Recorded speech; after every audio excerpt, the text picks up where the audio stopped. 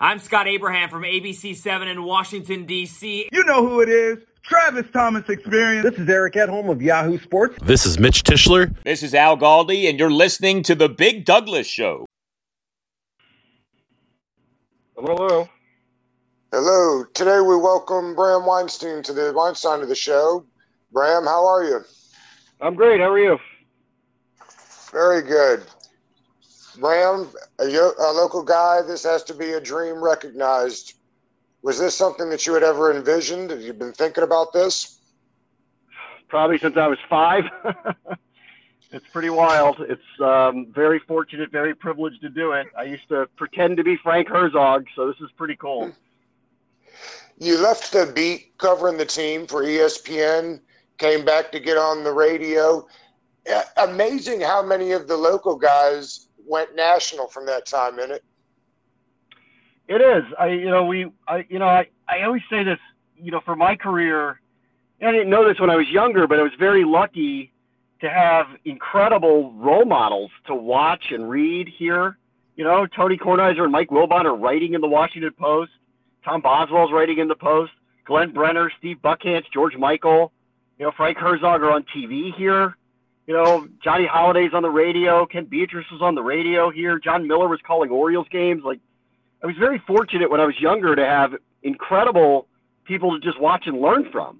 And I think that probably has a lot to do with the amount of people that have come out of this area and have done pretty big things in the industry. No doubt. Did you know Julie before she got the job with Washington?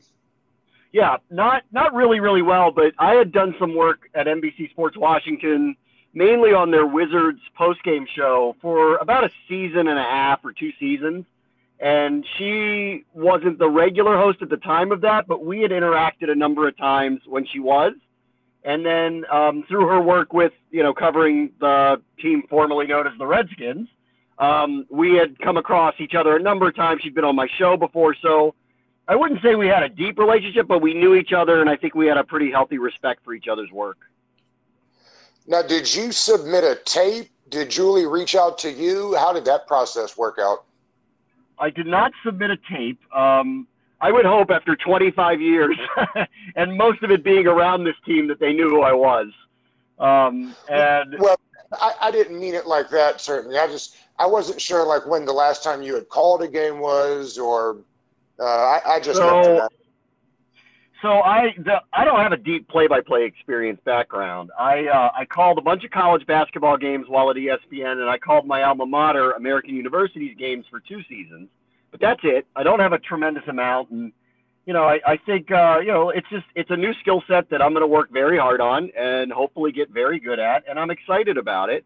And as far as I think, I had a relationship with the team. I've had it for a long time. I was on the beat for a long time. I was on the broadcast for 2 years as the sideline reporter. I have a show here locally. So, I think I fell into the category of logical people that, we would talk to one another about it. And fortunately, I was chosen. Will you continue on with your show on ESPN 630? Yes. Yeah, I don't intend to leave that. I like doing my radio show, and right now this does not conflict with it. To that point, will Mike Callow join you to produce the game day broadcasts? I'm not. I don't think so. But that's also not up to me. That is up to the producers and the team itself. And this is a team broadcast, so if they want him, I would recommend him for sure. I don't know that that's in the plans though. You guys have been together since 980, right? We have. We've been doing. Let's see. I'd say 3+ years, almost 4 years together. I love working with him. He's a very young, talented man. I really enjoy working with him. Yeah, I'm a big fan of his as well. Did you know D. Hall much before joining the booth? No. Actually, it's funny because I have so much experience being in and around the team. He is one of the few players that was on there for a long period of time that I didn't know at all. I was at ESPN by the time he came here, so that was after I covered the team, and he was gone by the time that I was really back and around it regularly again. How do you guys build a rapport without a preseason? Well, that's a good question. We are doing a lot of mock games together. So we're getting together. In fact, in the next 15 minutes, I'm joining them for one. And we're just watching games from last year and calling it and getting a sense of timing and getting a sense of being together and what that's going to be like. So it's going to take some time. You know, this is the first year ever that I wish the preseason was happening, but Yeah, right. It isn't. What does the schedule look like for you guys, say on an away game for a Sunday, leaving town, talking with the other team? How does that work? So we'll, Thursday or Friday, we'll have some time with Washington's coaches to get set for the broadcast. I'm not sure what the opposing team situation is going to be, but we'll get some time with them too, probably on Friday. And then if it's an away game, we'll fly Saturday and come back right after the game, if possible. How does this job affect your current job as the head of a podcast empire? For those that don't know, you started Empire Media, which supports podcasts, including John Keim and Mike Jones, just to name a few. I hope positively. You know, I have no intention of stopping that either. And in fact, like that's really that side of what I've been doing in my career is really exciting. And I don't want to stop doing that. And I don't think this will hurt that. I'm hoping that, you know, that this only, by me being in this specific position, that this might be able to validate some of the things that I'm doing and hopefully bring new shows to the catalog. But nothing's going to change with Empire. We're growing steadily, and I'm really pleased with where we are just a year and a half in. No doubt about it.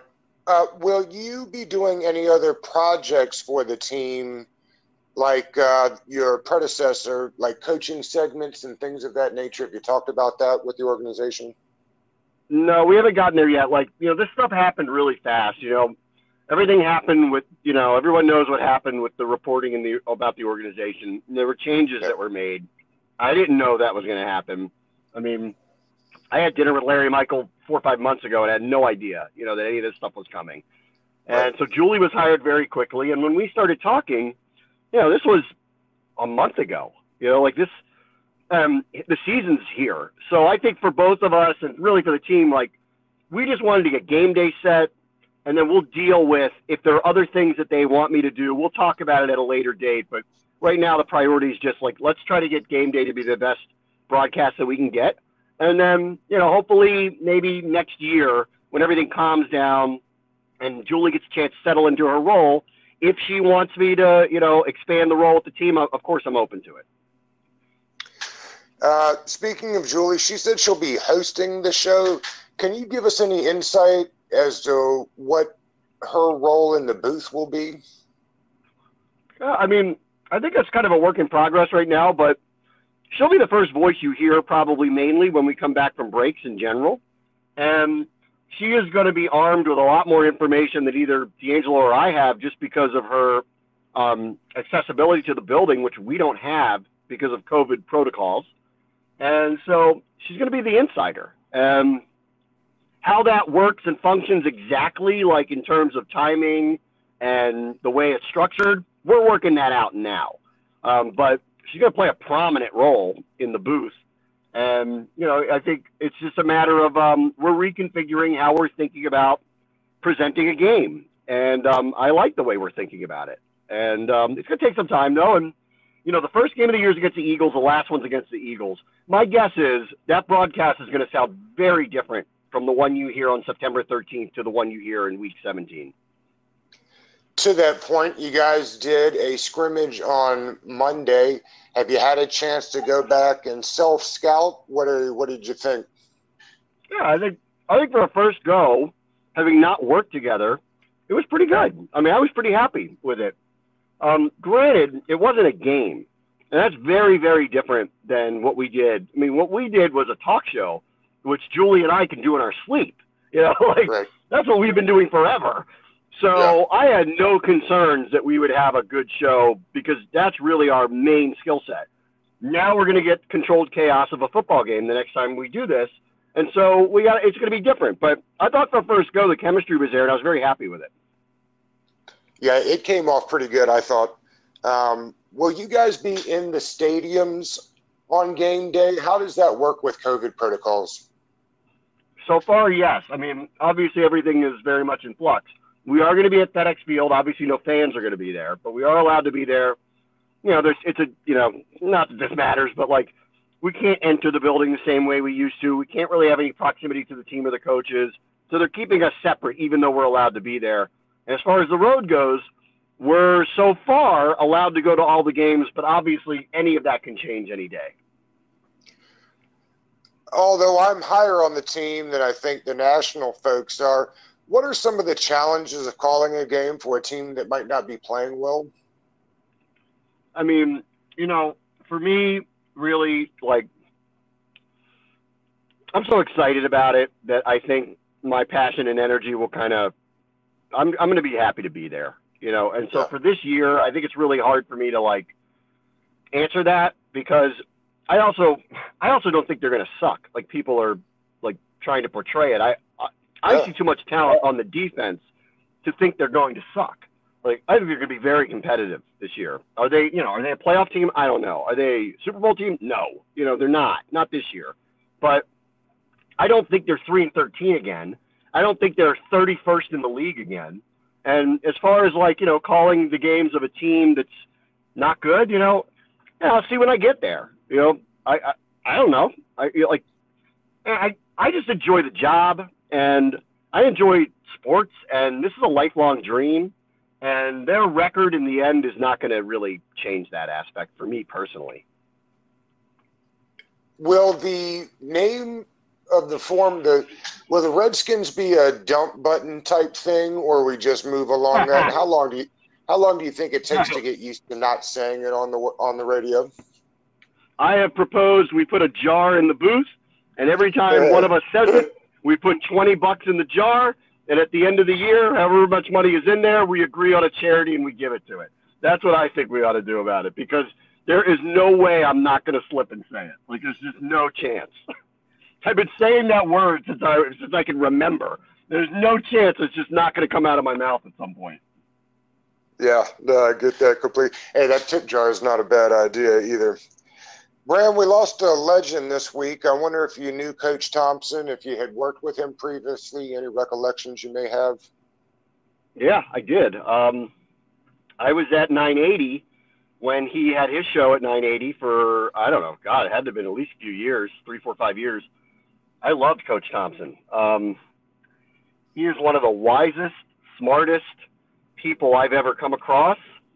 It's a huge loss. And I just think about what's going on in the world right now. And I just know I would have loved to have heard what he had to say in advising athletes, in how they are protesting, in general racial, just communication with one another. And, I said this on the air, and I feel this way still. I think coach minimizes what he was. Like that word, that's not what he was. Like he really was a father figure, a mentor, an advisor, and an activist in his own way, and someone who believed in people and didn't believe in stereotypes and believed in you can make a mistake and come back from it and reach your potential. He really stood for a lot of things. And it's, to me, it's a huge loss. And he was a really wonderful man who was misunderstood in a lot of ways. And once I had the privilege of getting to know him a little bit and work with him, I saw that a lot of the portrayals of him were never really true. Yeah.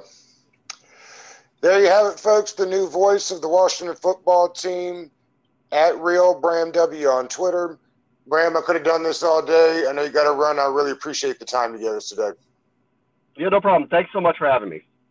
Okay. Bram Weinstein, everybody. Thank you.